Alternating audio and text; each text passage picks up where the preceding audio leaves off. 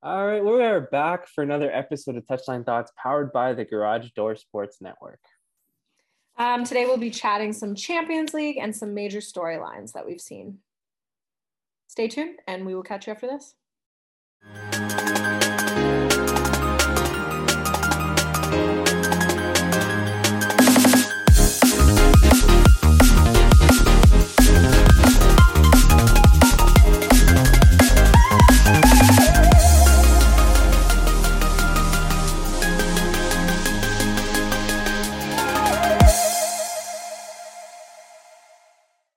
Oh my goodness. I have not seen you in 3 months. I know, time flies when Yeah. you're busy.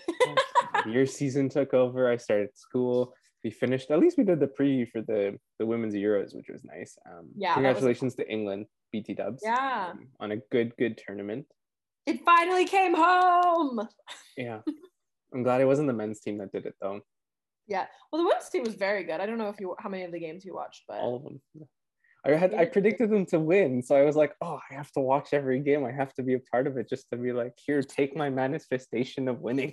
Yeah, it was so good, and I think it's been great because it's brought so much more attention to like women's football in general. A bunch of the women's games in England have sold out stadiums, so it's crazy. It's been awesome since then. Yeah, it was nice to see a lot of the stadiums filled, and I think a lot of the bigger stadiums were like, oh shit, we missed. Because it was at Sheffield at one point. Like the smaller stadiums had the games when you're like, oh, you could have gone, the news. Well, I think they figured they wouldn't sell that many tickets, so they threw them into the small stadiums. But they did, and then they realized 6 months before that everything was sold out, and they're like, oh, we screwed up because England started at Old Trafford, which was packed. Mm-hmm. And the other stadiums are packed. So you're like, if you're Spurs or you're West Ham, you're like, oh shoot, we missed a chance to fill our stadium. For sure. But no, it was good exposure. A lot of good young players came up. That was really nice. But yeah, World Cup's coming up next year, right? Yes, Women's World Cup is next year, correct. Men's World Cup is in a couple months. Well, actually, in a month. In a month, actually, because we're actually in October. It's so weird. Oh my goodness. It's also weird having the World Cup in the winter time. Like I can't wrap my head around. I can't process it right now. Well, there's a game like every 3-4 days now, which scares me for the players' safety. Like so many players are like, oh, groin injury, done for 3 months. Hamstring tear. Like your favorite Conte's done for 3 months, apparently. Reece James just got injured. He could be out for the World Cup. A bunch of players are getting injured. It's a mess. So I don't know if this is the brightest idea, or like, do you just go an extra month? Like instead of ending your season in May, why not just end in June or something like that? I don't know. I don't know how it lines up with all the other tournaments that they do, but I mean, it was dumb to have it in Qatar to begin with. So agreed with all the issues surrounding the stadium building and the country, and the issue with what's the captain's armband now being a thing with the One Love. FIFA told Harry Kane. Well, I just saw the Harry Kane story. I don't know if it's other captains. I think there's like 8 countries. Yeah, that they can't wear the armband. Yeah. They should do the Barcelona thing. Barca wears their like talismanic captain's armband during FIFA like UEFA games, and then just puts the yellow one over. Like, have you seen that? No, but I think he should be able to like go wear it, like the country, because that's a big issue in that country right now, is that like same-sex marriages aren't allowed and things like that. So of course, yeah. Like they shouldn't be told they're not allowed to wear it. You're going to a country that has all these human rights issues. Yeah. Put on display. Oh, no, for sure. I think you're right. But I mean, if they're going to ban them or, suspend them or anything, like you can do the Barcelona thing and just hide it underneath. And then during the game, just like let it slip off. And then they can't say anything. They'll be like, well, where your captain's armband? It's like, well, it's right here. It's just slid off. Sorry.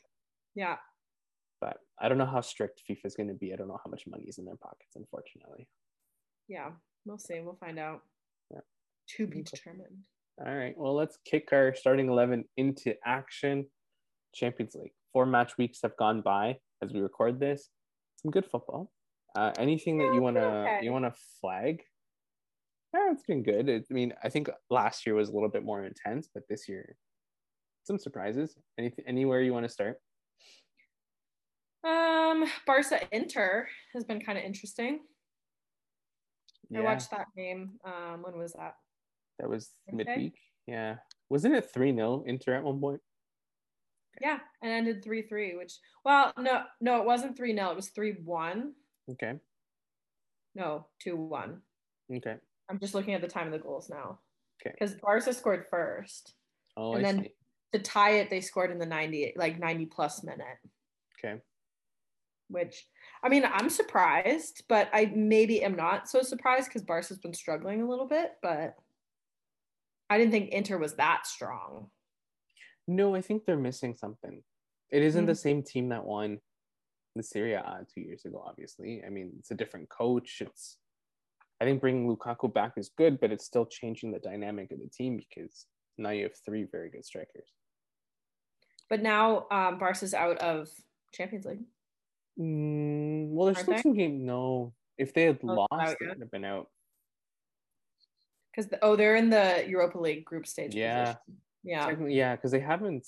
They're not eliminated yet. If I think if Bayern beat them, they're eliminated. And Bayern hasn't lost yet, so No, but I feel like Bayern's gonna rest some players. because they're already through. So Yeah, and there's no need to risk an injury. Or, like, I mean, any surprise games for you or any games? I've enjoyed the parity between a lot of the groups. Like you see Group E, like Chelsea's group. Chelsea 2 match weeks ago were sitting last. Mm-hmm. Now they're in first because quality. But like that's been a close group. I think anyone could come out of that group and win it with the way the points are scattered right now. I think Milan can turn it around. You take a look at the Spurs group. I mean, Spurs struggles here and there. Like they're not able to Yeah. score so much. They scored against Frankfurt, sure, but not getting goals in their losses, not getting goals. Yeah.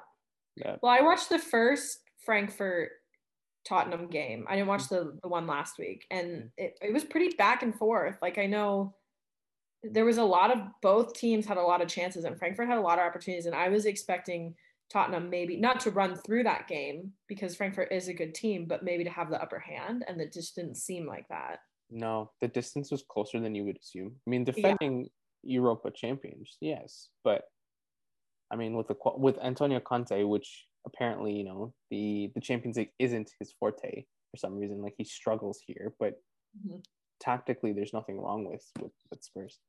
Right. I'd also like to add Club Bruges leading Group B has been a quiet little surprise. I appreciate them doing that. I mean, Atletico's just been poop. Like it's just uninspiring. Eye on red card as well. Yeah, I think so too. I click on it. Yeah. Well, I guess it was late in the game, but still. Yeah. But like, it's just uninspiring football. Like, so here's the question for you: do you think Diego Simeone should leave now at this point? Because the last 3-4 years have just been, let's put out a team, let's be defensively tight, and then it's just boring. Well, and I don't think it's working either. That's the problem. Like I think if they're going to do something, they're going to have to mix it up, and maybe that's a tactical change, maybe that's a player change, maybe that's a coaching change, but I think they have to do something. I feel like now it's a coaching change because I agree. I think they have good players. Mm-hmm. They have attacking players. It's just the emphasis on defense. I don't think it doesn't work anymore because Atletico is supposed to be a top 3 team in La Liga, and now you're like, but you're not doing anything going forward anymore. Right. I mean, I think Simeone would be a great manager in the Italian league. Probably. Like a good pick up a Roma type team, and then I think he'd be successful. I could see that. Good for Club Brugge. What do you make of Man City and Copenhagen tying the last game? I mean, 10-man City, right? 10-man City, but they still had the ball. I thought Copenhagen could have scored a couple. I agree. But I started to compare it a little bit to the Chelsea-Milan game where, Milan went down early. And Chelsea was moving the ball very well, very quick, like the tempo was not just north south, it was east west. Let's get them moving, let's get them tired, and you started to see Milan sort of fatigue out. I don't think Copenhagen did that well. And I mean, obviously, I'm comparing Chelsea to Copenhagen here, but I kind of want a little bit more, like move them around. Like there's the Liverpool City game this weekend as we record, but like get them tired, like De Bruyne, like get him tired, get Gundogan tired, move that defense around. Like they should have, like even if it's 0-0, they didn't do enough to get City tired. Right. I don't know. Did you watch the Copenhagen City game? No, I didn't. I did not watch it. So from a player's perspective, I have a question for you. Sure. They have a player by the name of Julian Alvarez, who's their striker that night. Yeah. And every play he had, his hands were like trying to push a defender off. Is that normal? Like, do strikers keep doing that? Like, you're a defender. Do you have strikers that like push into you every time you touch the ball? Like their hands are right in your back or your chest or anything? No, I think it's a little different in women's football too. You don't see so much of the like pushing and shoving and like elbows being thrown and things like the cheeky plays.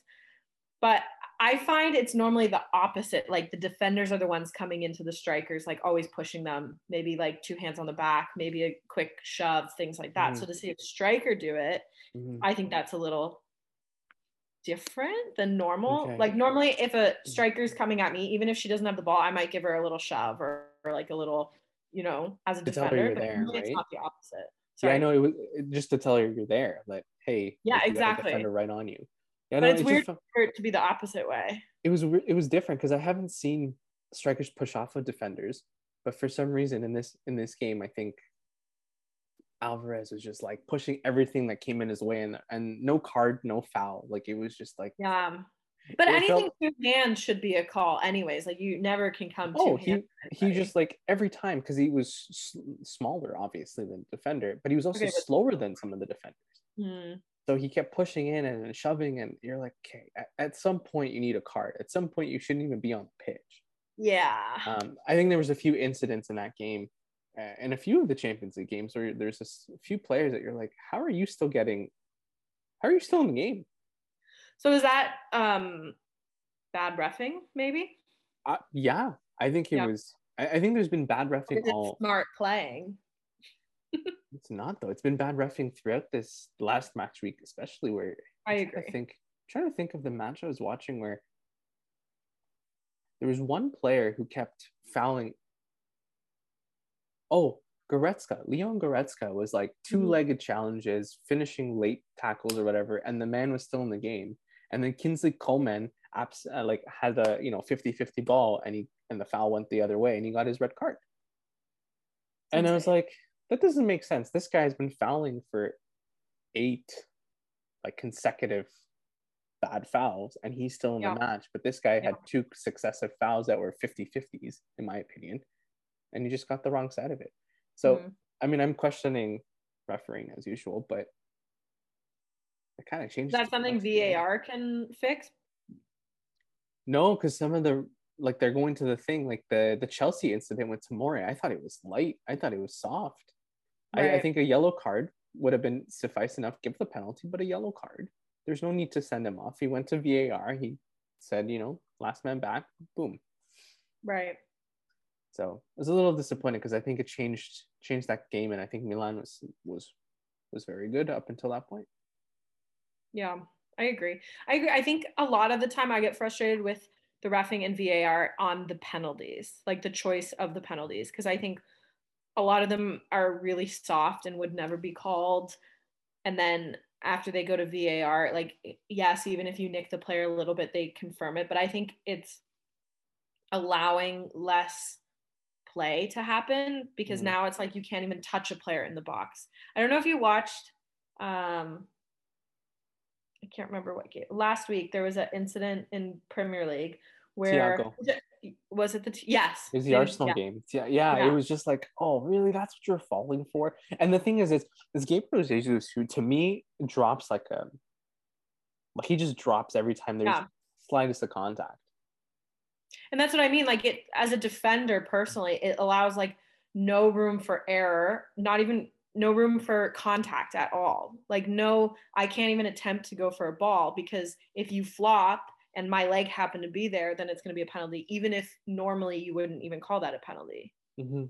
Well, because that incident happened, and I think the next day the same thing happened, and the referee's like, "Yeah, that's not a penalty. Get up." So you're like, "Why Where's the the why? consistency? Yeah, why is there the discrepancy?" Because like to arguably like that Arsenal Liverpool game was worth a lot more than what the second game was worth. Unfortunately, Right. I think it was the Nottingham Forest and Villa game. I think that was the one right after it where something like that happened, and move on. Like you're falling way too easily. I think there has to be something where, okay, if it's a clear foul, sure, it's a penalty, right? Like there's no argument on that. Right. But if it's something that's like a touch and you're dropping because you're looking for something, well, I think they need to do better on, like, because diving is an issue, obviously, and forwards a lot of the time are looking for the foul in the box. I think there needs to be a better ruling or a better decision made on, is that really a foul, or are they playing for the foul? You know, like, am I stepping in, I'm going to win the ball, I get the ball and you go flying because I came in through you afterwards, and they call that a penalty, but that's something that you could have not flopped over. Like, there needs to be better decision making on, is it a dive? mm-hmm. Like, are you Because embellishing the call? are you, exactly, that's Yeah, it. yeah. Are you embellishing it or not? Because there's so many players around the league. Like Salah drops very easily. I Mm-hmm. will admit that. I think Ronaldo drops fairly easily sometimes, right? But even like when I was watching the PSG game the other day, like, Neymar's on the floor every 2 seconds and is always getting a call. Like, if you're a ref, you need to know that this player is looking for that call no matter what. Is it really a foul, Mm-hmm. or is he just looking for it? I mean, to be fair though, like I'm on the same boat with you on Neymar, to be honest, but there are fouls in that game sometimes with Neymar where they go after his legs and those Yeah. are clear, but like you're right, he drops every time there's the slightest of contact, and I think it starts to build a little bit of skepticism, yes, in the brains of the players and the fans, and then you go, well, that's I don't want you on my team at some point. Like, do you need to be out here? Like, if I want a penalty, I'll put you on, but clearly I don't Right. need it here.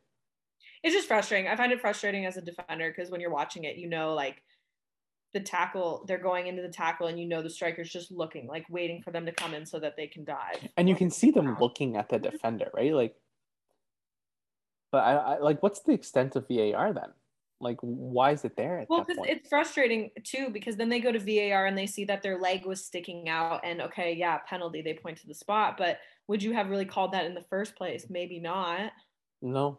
But now that you have VAR to go check it out, 99% of the penalty calls they give it when they Mm-hmm. probably wouldn't have given it No. originally. And the thing is, like, if the call on the field is penalty, they need a lot more substantial evidence to Right. reverse that call. And if It's it's different if they don't call it and then they come on, they say, hey, it's a potential penalty, you might have to go look at it. yeah, and then you're like, oh, like there was no contact of the ball. Like Right. I prefer those, but I think once the call is made on the field, They have to, yeah. they have to support it. So like at that point, you just blow the whistle and not make a penalty call or not a shout call. Just go check the the Yeah, camera I don't at that know. point instead of being like, okay, like whatever the call comes out of VAR now, that's the call. Versus I'm not gonna make the call on the field. I'm just gonna blow it dead. But then you kind of end up relying on VAR too much too. Like, you But they're need to already be able doing that to, to be I honest with know. you. Like they go in if it's a yellow card, oh, it looked like it was a 2 foot challenge, and you're like, just play on that. Yeah. Or I don't know. I feel like they need to set the rules, and they're just learning as they Yeah. go. What is this, year two of like 2 full years now have gone Yeah. by? So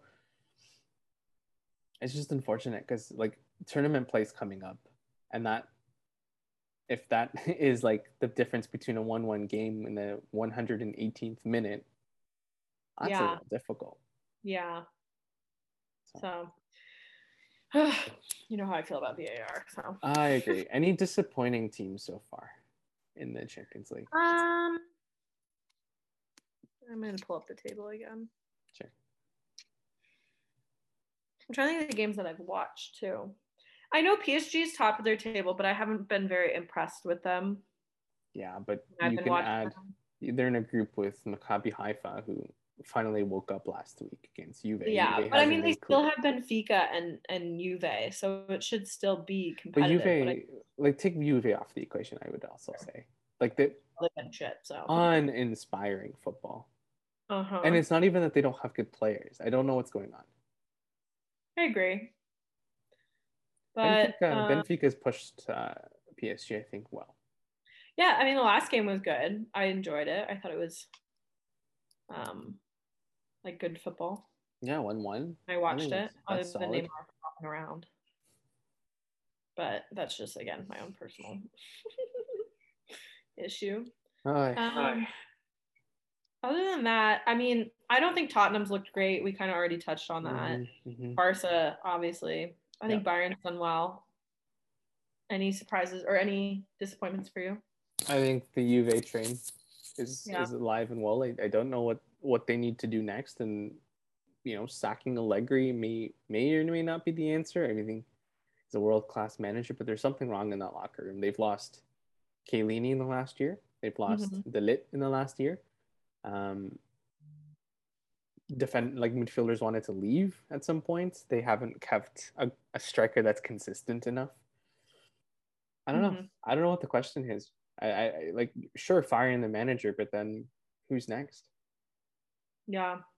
Right? Like for some reason I've noticed this, and I think it's across the board, is managers have a very short leash. Yes. Unless your name is Mikel Arteta.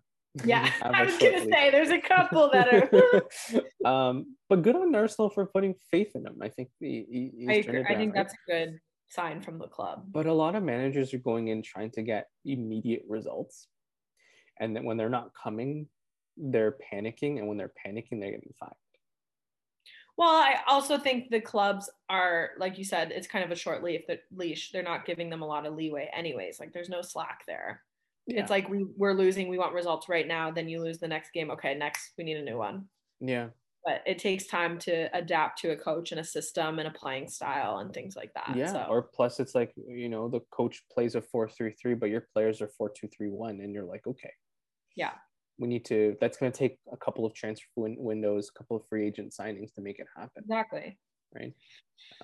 So, I mean, Chelsea's the biggest example I'm thinking of again. Like, I mean, Thomas Tuchel's not a bad manager. No. I think ownership came in and changed. Pardon me? He did great with them when he came in. Absolutely. I think his leash was way shorter than it should have been. But I agree. Ownership. I think he saved that team, to be honest, when he first came in. But yeah, winning the Champions League, that was huge. Yeah. So I don't know. It's just disappointing to see. Respect. No, like it's disappointing to see that if you can't turn things around in a year, you have about 3 months after, and then you're done. Yeah, that's it. Pretty much. Football. It's how do we make money? How do we get seats in the thing? And how do we get fans not to complain? Sure, let's fire this person again. But at some point, you got to be like, this isn't the solution as well. So. No, I think you just let it go. Clean up that either clean the house, like players also, you get rid of all of them and start fresh, or I think you change the technical directors, or you can't change the owners, unfortunately, no matter how much you try. Yeah, problems. Okay. Anything else on Champions League? No, I'm excited for the next games, though. It's been kind of interesting so far. Okay. That's fine. We have 2 more weeks left. Let's see if Club Brugge can keep top spot, if Liverpool can keep pace with Napoli, and if Ajax can pull some wings together. Fingers crossed. We'll see. All right. Next up, we have some big storylines that have happened in the, I guess, 3 months since we've done an episode. Yeah. Well, I've changed my mind on one that I want to do because I think there's a more important one, and I think it's the I don't know if you've seen it, Irfan. It's the report that came out of the NWSL. I don't know if you've heard. No. So there was a big report. I'm going to look it up. It's called like the Yates report, I think. Okay. And it was basically of all the coaches, administrative peoples, owners of the clubs that have sexually assaulted, abused, neglected, like all the things of all the players. Like they named people this time. Yes, they named them all. And a lot of clubs took action right away, which I think is very positive. Right. Some didn't. Some are doing their own internal investigations. But I do think it was really important that it's finally, the names are out there, because I think a lot of the times players have reported things, especially in the NWSL. They've been good to kind of they've been the first to do this, and I know it's happening in a lot of different leagues. So hopefully it'll be a good step forward for a lot of the other leagues to then maybe look into it as well. And I think it's really great that they actually named the people involved, and it's no longer hiding behind this, oh, we released this coach for mutual release, blah blah blah blah blah, you know. Okay, I couldn't remember the name of the report, but it's the link I sent you a couple of weeks ago too was a part of this. Yeah, that blows my mind. Like, okay, so not trying to put it on the same level or compare it in a negative way, but I'm just curious to know, like, does this happen on the men's side as well, or it's more common on the women's side because of so many male dominated coaching styles? I don't know. I think I'm not a man, and I've never played in a men's team. We were actually talking about this the other day. I went to a basketball game, and we were chatting, and we were like, oh, I wonder what happens if the same thing happens on a men's team. Is it just kind of like, oh, shut up, that's how it is, or this is the environment? Because I think now on the women's side, there's that sexual boundary that has been crossed in a lot of coaches and players. So I don't know if that necessarily happens so much on the men's side. And then it's the verbal abuse or the emotional abuse. And again, I don't know what happens on the men's side, whether there is that. I'm sure there is in some teams. Like, you can't tell me that it's all. No. I think if we switched over to a different sport, I mean, the report that came out of the NHL a couple of months ago with the John Doe's of the world and Kyle Beach. Sorry, I forgot his name for a second. But like that situation, yeah, I've heard of it. But in world football, for example, I don't think I've heard anything. If there is, like, maybe like physical abuse potentially in terms of like the way coaches treat players, sure, but like nothing that crosses. I don't know, because, and again, I think the culture surrounding men's sports and women's sports is very different.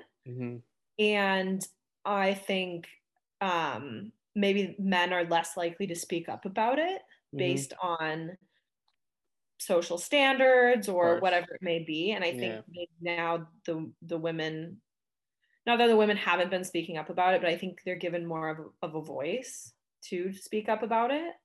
And I don't know necessarily that maybe the men's players feel that they can do that or have that.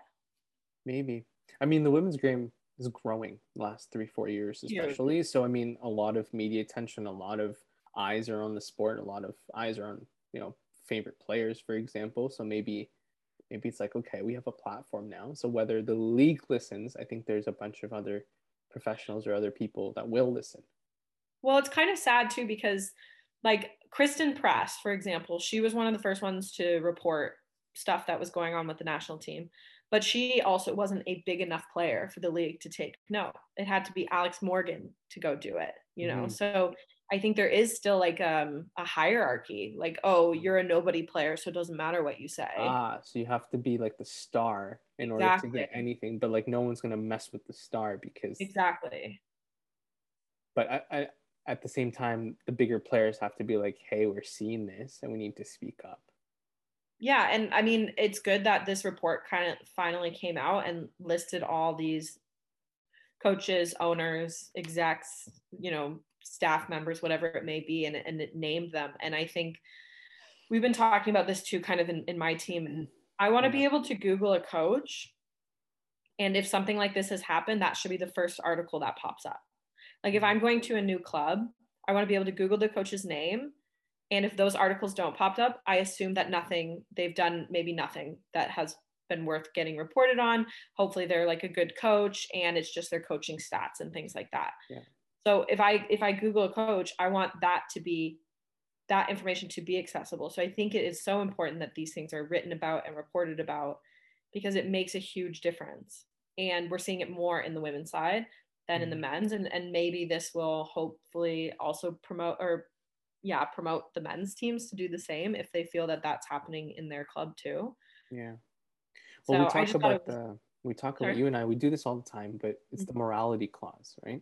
Yeah. Like with that morality clause, I think you should be subjected to police criminal check. I don't know, do players go through that in your league where they have to go through a police reference check or anything like that? Or we don't have to in this league, no, not that I know of. But like adding that to the thing, being like your social media should be scrubbed a little bit, like from the surface, right? Like I mean, I think it should be fair game, but then I don't know what the rules on privacy are or ethical values behind that. But yeah, but I think you can throw in a morality clause having to do with relationships with players, relationships with staff members, relationships, because businesses, companies have these things. Mm-hmm. I mean, you look at the company. Well, like you mentioned company, and I don't know if you've seen the Try Guys situation with. Oh yeah, have seen. I didn't know who the Try Guys were until my TikTok kept putting them on my feed. I was like, just a side note on that. When everyone started talking about it, I honestly thought the guy committed murder or something because it was like so damn serious. I kid you not. I was like, an adulterer. And I was like, it's bad. I understand it's bad because he's like always talking about his wife and his kid. But like, I honestly thought he killed somebody, and that's why everyone was mad and sad. And you're like, there's a level to this, guys. There's a big level to your reporting style. Yeah. But you're right. Like, I mean, you see it in companies, you see it in other places where, immediately fired. See you later. Like, there's owner or not, you're done. But a lot of the time it's just that power dynamic, and that's that like coach player power dynamic, or owner staff member, whatever it may be. It's just a power dynamic. And I think somebody who has the ability to make decisions on players, make decisions on who plays, who sits, who's cut, who's signing, who gets who the you're money, paying for the new contracts.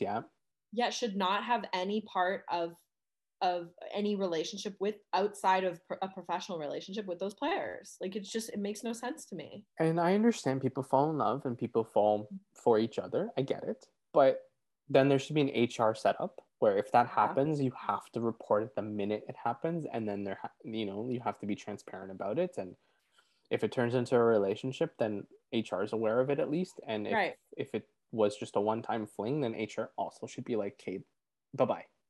And I think maybe each league or each club can have their own set of morality clauses, whatever they see fits their company's terms, or whatever it may be, their organization's values. Yeah. And that be it. Because unfortunately, when there's nothing or there's nobody to even go report to, a lot of these things get missed. And you see it in the NWSL. And I think a lot of the time the NWSL itself may have been afraid to write about this because they don't want the league to fail, and if you have 20 coaches in your league that all have these bad records, the league is going to fail. Nobody's going to want to play there, or the players aren't going to feel protected and things like that. So I think this report was super important, and I think it shines a light on the issues that a lot of players are afraid to talk about. And I'm glad it came out. I agree with you on that one. It's sweeping it under the rug is something else I've seen. Is just, okay, well, we don't have the financial capabilities to fire the coach now, or we don't have anyone to step in. Let's just brush it under the rug. And then you're like, oh, so that's what happens. If it was anywhere else, you're done. Yeah. At least for the most part. Yeah. It's just, it becomes a touchy. Sports is its whole other world, and it becomes different than when you're in a business and maybe you can work together. But in sports, it's tough when a coach is making a decision on who's getting playtime, and playtime affects if you're getting sponsorships and your salary, and trying to find a new club, things like that. So yeah, it's tricky. But yeah, I just thought that was an important one to touch upon. No, and I'm glad. Good call on that one. Okay, what's your second one? If you've been following along, I think it was last year, there was an incident between two PSG players on the women's side where someone pulled a Tanya Harding and tried to smash the other player's legs. And At first, Diallo she's a player on PSG. She was accused of taking part. She didn't actually do the smashing, but they say she had set it up. She came out and said she had nothing to do with it, blah, blah, blah. And it kind of ruined her reputation. So if she was truly innocent, I feel really bad because now that's the only thing. So last month, I think there is another thing that came out that she is part of it. But last week she came out with a statement saying that she like is not guilty. She sticks holding her guns, it's not me. I didn't do it. But there was a whole article that came out that she maybe has like a split personality, and they found on her Google searches like how to break someone's kneecaps and how to like it's very weird. Oh man. Okay. It's very weird. And the player who was injured, I'm going to butcher her last name. Hamraoui, she just released photos of her injuries because she hasn't really spoken much about it or done anything on social media after it happened. And it's insane. Like she was beat. Yeah. Like it was brutal. And they're accusing, because they were in a car coming back from a team event and it was the two of them driving and supposedly they're friends, and the news spun it that there's this rivalry between the two because they're fighting for a national team position. Whether that's true or not, I have no idea. The girls that I played with when I was in France said that Diallo is a very nice person and they couldn't see her doing this and things like that. So it's just very interesting. It's very Tonya Harding. Yeah. And the fact that it's dragged on for so long, it's like new things are coming up all the time. Like this didn't come up on my feed, so I didn't know about it, but the fact that it's still there, I'm glad that it's not like out of the sphere, but like if Diallo is actually guilty, then that's just the safety of players. It's crazy. Yeah. Because I felt really bad this was like a year ago, I think, when it came out. So I felt really bad, almost a year. If this player's been wrongfully accused, because her career could be finished, because of that. But now more and more and more of the stories coming out. And last week, like the photos came out, and the week before that, she had finally made a statement, which she hasn't done since it happened. So it's been very interesting. If you follow it, it's been drama on its own, unfortunately. Yeah. No, Hamraoui also, like, wasn't this when like Hamraoui just made the switch from Barcelona after winning the Champions League or whatever, and then was like, okay, I want to go back to France. I want to have that opportunity back in France. And then like a week or two later, this happened. Yeah. Do they play the same position? I think so. I think that's why they kind of pinned it like to be like fighting for position on the national team. But I know Diallo is like, they had arrested her, then they released her, and now they've not arrested her again, but she's like, I don't know what you call it, like in holding or something. Yeah. So we're taken into custody or whatever. So it's, I don't know. And because when she was playing at PSG, it also came out after this attack that she was having an affair with one of the players on the men's side. Like Diallo was? No, yeah, when she was playing at PSG. So like this story is so deep, it's insane. Yeah, so massive. But yeah, I just thought it was interesting that more had come out and that she had released the pictures of her injuries. So Hamraoui's only played for the national team 39 times. Yeah, because there was a whole issue with the French national team that if you weren't playing pretty much for a French club, they weren't going to call you into the national team. So I believe that's why after Barca won the Champions League, she came over back to France to try and get back in with the national team. She did really well at Barcelona. Oh, I think he was a fantastic player, but off topic again, but Keira Walsh has done a fantastic job stepping into that role. Yeah. For Barcelona. Damn. So I'm just going through the story again because I was like, there's no way. This is just. So it's insane. If you want to look it up, it's a wild story. I'm sure there's a timeline with all the facts that have come out and stuff. So, but unfortunately Diallo doesn't have a contract anymore with no club wants to pick her. Nobody wants to touch her right now which I mean, I understand if she's guilty, that's fair. And if she's not, that's unfortunate, you know? Dude, it's like all over. Sorry, I'm looking at the pictures as this is happening, but her entire hamstrings damaged, her hands are hurt. There's if you don't like blood, don't look at the pictures, but aside from like that, I think she got beat. Like it's like, you know, when somebody does something, you know, illegal and then they get their ass handed to them, that's kind of what it felt like, but I don't think that was the case. No, I mean that, and just the mental trauma, I'm sure, is insane as well. Yeah. Wow. So yeah, it was almost a year ago. Stories. Jeez. Yeah. Good job, Paige. Good job choosing the right storylines. All right. Well, I'll stick in France with the Kylian Mbappe story seemingly never ending. Can I call him a baby? At this point, can absolutely do that. That's all. That's all I'm gonna say. I think as a baby, go read the story. I think it's getting to a point where he's unhappy, even though he's paid so much money. Didn't choose the team that was best for his career, to be very honest with you. I think Real Madrid was that spot for him.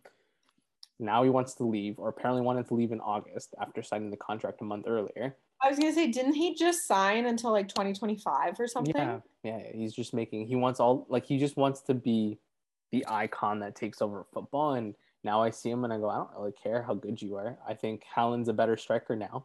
I was gonna say, what do you think about the Haaland and Mbappe debate? I think Haaland's a better striker. The guy's just becoming a child. And like, I don't know who's gonna go get him, because apparently the only clubs that can afford a $1 billion release clause or whatever the hell it is if it's Liverpool, and Liverpool throws back 3 players the other way. And if I'm Jurgen Klopp, I don't want him on my team. I mean, he probably does, but I don't want him in the Premier League. I don't think any team should take him. I think he needs to suck it up and play in the position the coach tells you to play in. And if you don't like Neymar and you don't like Messi, well, too bad. Wait till their contracts end. Yeah, that's fair. Yeah, I'll leave it at that. I think he's a child. I concur. Thanks. Speaking of Liverpool, I'm trying to connect the stories here, but look at you, great segue. Liverpool to me has been probably the most disappointing club to start the season. I mean, there's I can toss Atletico Madrid in there, I can toss Juve in there, but I'm gonna say Liverpool. They look absolutely fatigued. Van Dijk looks like a pylon at times, unfortunately. I'm so disappointed. He was on my fantasy team and I had to trade him. He's just been bad. Right? Like he's getting outplayed. Tsimikas has been a good spot for them, but Robertson hasn't been well. Trent Alexander's defensive liabilities have been a lot more on display. At this point, I think either toss him into becoming a winger or put him into the number 8 role and don't give him too much defensive responsibility. Like I think that's what it's come down to. That's fair. Liverpool's aging midfield has not been replaced properly, and they spent almost 100 million on Nunez, who it's been okay. He scored, sure, but where's the impact? I think they're missing pace on the wing. They're missing Sadio Mane. And that's huge. Yeah, like I mean, the ability to run in behind defenders. You know, you also let Divock Origi go and Xherdan Shaqiri go in the last 2 windows. So next window, who do you, if you're Liverpool, if you're Klopp, who are you going for in the next window? Well, first of all, try and find out if you can get Arthur off your team and your budget, because that loan just hasn't been what Klopp needs. But he needs to go get a young midfielder that is going to run into the ground. Or get a Thiago replacement. I think Yuri Tillemans is going to be a little cheaper. Now that he wants to leave, so you know that would be a good pickup. I mean, Naby Keita hasn't come into his own, so maybe someone who can replace that. Milner's 37. Yeah. Henderson looks like his legs are falling off, unfortunately. Curtis Jones finally should be ready back from injury. I mean, Harvey Elliott's been good, but he's playing everywhere. Yeah, Elliott's on fantasy team too. Yeah, I feel like they need to go get legs. And whether that means going to sign like 15 to 25 million pound young player that's going to run into the ground for you, so be it. But so do you think Liverpool makes a coaching change? I hope not. Of short leashes. I hope not. I hope not too. I hope not, because like, okay, fine. Hypothetically, in the world of football, anything can happen. Klopp is fired. Who are you bringing in? The old Wolves manager who just got sacked? Probably not. Like, are you gonna tell me Steven Gerrard is ready to take on Liverpool? No.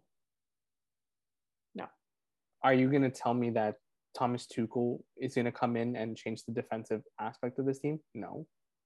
Because you have attacking minded players. You need a coach that's gonna sustain that. Yeah. So I don't know. I don't know what to tell you. I mean, fire him, sure, but Rafa Benitez, are you gonna bring Rafa back? No. Who's there? Like, am I missing a manager that's available? Sir Alex. That's what everyone needs. Sir Alex. I mean, Mauricio Pochettino is still available, but I don't know. True. I don't think Poch. No. I don't think not for Liverpool. Not the right fit. No. I don't think they should bring in another coach, but you know, just when we were talking before about there being a short leash on coaches, I wonder if it's crossing their mind at this point. I hope not. I mean, maybe not from the play and the player personnel, but maybe from his interviews post game and pre-game, because he just talks and you're like, okay, maybe don't say that you have, like, he's comparing financial support for the bigger clubs versus Liverpool, and I'm like, but you've also spent a good chunk of money on players. Like, you've invested in players over the years. You've spent money. I don't know why you're complaining. Right. Like, I understand it's probably like, okay, we need another midfielder, but we don't have the money for it. But they've run their legs to the ground. I think it's the same thing with City. When the year that they didn't win the Premier League, like, you noticed a lot of fatigue, a lot of jadedness, a lot of slow legs, unfortunately. And then the year after, they came back fine. So, well, hopefully after the break, they can pick up a couple, like you said, young players that can just do the work and turn it around. I mean, you're going to have a lot of guys that are leaving for World Cup as well, and that's not going to help fatigue. No, I mean, half the teams is getting injured every day. Yeah. But that's across the board. Oh yeah, like, it's through all the leagues too. So yeah, like, it's just you mentioned Reece James a little earlier, Conte, Trent Alexander-Arnold's hurt, Matip doesn't look great, Robertson's hurt. Like, you have so many, like, you see so many of these players that, I mean, I don't know, like, what's going to happen? Like, I don't think they took player safety into consideration. Like, why are we seeing games every 3-4 days? That's another issue. I think this year has been completely overloaded for players, and I think we're going to see unfortunately, more serious injuries, especially World Cup time.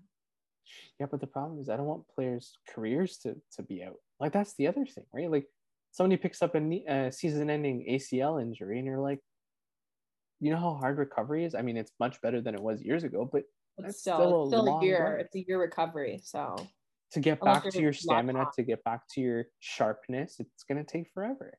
Yeah. Like, Paige, honest answer. When you guys had like the week or two in between the Euros and everything, and everyone came back, like, was your stamina back to the level that it was? No, you still have to work to get back to the level, and it's only 2 weeks. You definitely felt like fresher, but it's you're not back at game pace. You know, you're like, holy shit, that training session was hard, and that's like a normal training session. Yeah, and you only had 2 weeks to. Yeah. Right. Imagine players that are gone for a year. Oh yeah, I mean, I've done my ACL, so I get it. I've been that player that's been out. So, and I wasn't playing in the top league in the world or for my national team. You know what I mean? I was just playing whatever I was playing. So I can't even imagine. Like, it's the coaches and clubs are going to have to be smart, and hopefully they're smart with their training layouts and things like that, and giving players enough rest time, because not only is it the physical fatigue, but it's the mental fatigue as well. And that could be Liverpool's problem too. It's the players are mentally exhausted. Yeah. And, you know, you see it like right now we're experiencing it because we're coming down towards the end of my season, because my season is the opposite to most seasons. So we're in the last month of our season, and you can tell like players are fatigued. And we had girls who were away at Euros. We've had girls who had they had no time off and things like that. So yeah. And we're not jamming before the Euros. We were jamming 2-3 games in a week, and now we're going every week. But you know, these guys with Champions League, Europa League, pre-World Cup games, national team prep, then the World Cup. Like, they're going to be exhausted. Yeah. I'm exhausted and just talking about it. Well, we're both like, okay, like it's burnout. It's unfortunate burnout. 100% like it's burnout. You worry about workplace burnout for a lot of staff and students and stuff, and then you see it with the athletes. It's like, no, they're at their prime, they're at the top of their game, and it's like, yeah. But I'm very curious, like maybe somebody should come up with a study to see how many injuries come out of this. Like they really should. They really should, especially because this is the first time, or I don't know if it's the first time, but it's one of the first times the World Cup has been in these months instead of in the summer months. I think it's the first time, yeah. So it'll be interesting to see how that correlates as well. Yeah. Like I'm reading a paper for an assignment in class. Woohoo, academics! But it's looking at the Euro Olympics and injuries, and like illnesses that come from it, and it's like a staggering number. I mean, it's at the end of the day, it's like the incidence rate is small, but you're like, damn, that's a lot of people that. Yeah. But you're not thinking about. It's fatigue. A lot of it, like if mentally fatigued, you're more likely to get injured because you're just not there, you know. Yeah. And a lot of these players, they're mental and they're physically just exhausted. And it's, yes, I love that there's a ton of football on TV that I can watch every day, but I also get, as a player, you're like, I just like we have a girl on my team who she was at the Euros, she had no time off, things like that, and she's like, I just need 2 weeks to like go sit down, like I'm exhausted. Yeah. And she's has a nagging injury that keeps coming up, and it's because she's had no rest time. So I can't imagine how these players are feeling, the ones that are doing all like national team break, Champions League, their normal league, World Cup prep, things like that. Yeah, there's so much going on. Jeez. Well, with that, good way to end it. Let's go into our break. When we come back, we'll do final thoughts. After finding the remains of 215 children at the former Kamloops Indian Residential School, Touchline Thoughts would like to take a few minutes to acknowledge the land we are on. We pass on our deepest respect and love for the lost children and their families, as well as the Indigenous, First Nations, Inuit, and Métis people, who through our history of Canada have undeservingly lost their land and lost their voice in our country.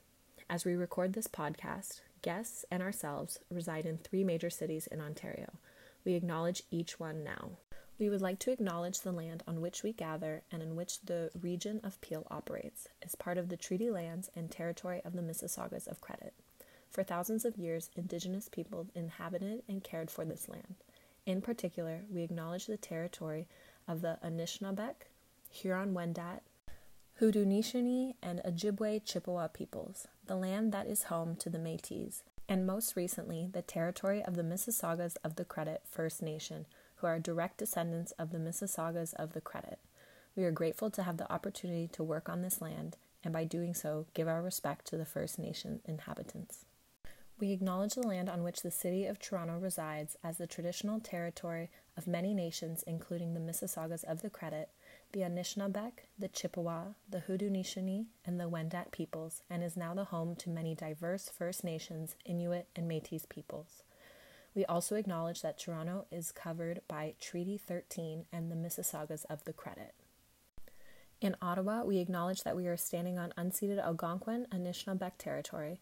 They are the past and present caretakers of the waterway and land that we call Ottawa. We are grateful to have the opportunity to be present on this territory. Now, over to your Touchline Thoughts episode. All right, that does it for us today. Any final thoughts before we sign off? Very happy to see you after so long. Yeah, me too. Yeah. That was so nice. Yeah, like your face popped up on the screen. I was like, oh, Paige. Oh. I haven't seen you in so long. So happy to hear that. Me too. It's nice to see your face. Yeah, you look good. Nice you look healthy. It's nice to see you. Thanks, you as well. Yeah, I'll end it. That's my final thought.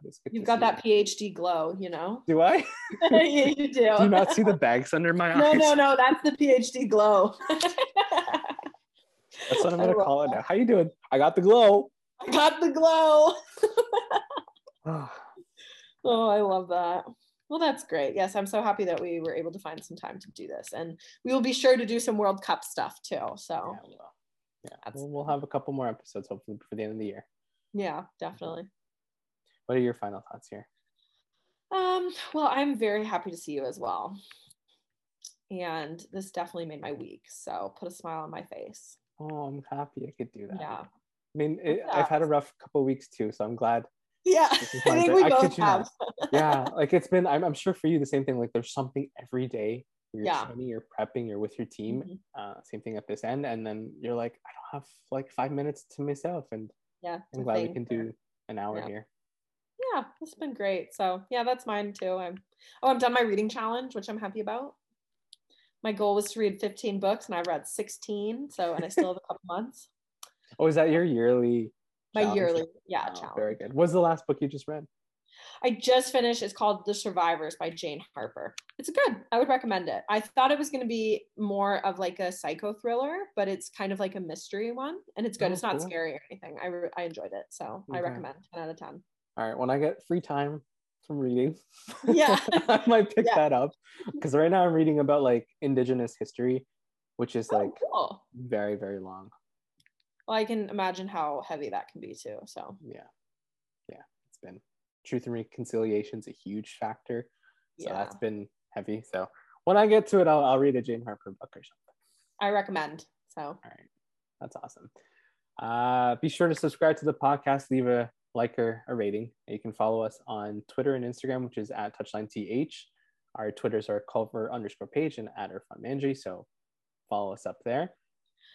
Also, don't forget to follow our network at Garage Door Sport, or check out garagedoorsports.com.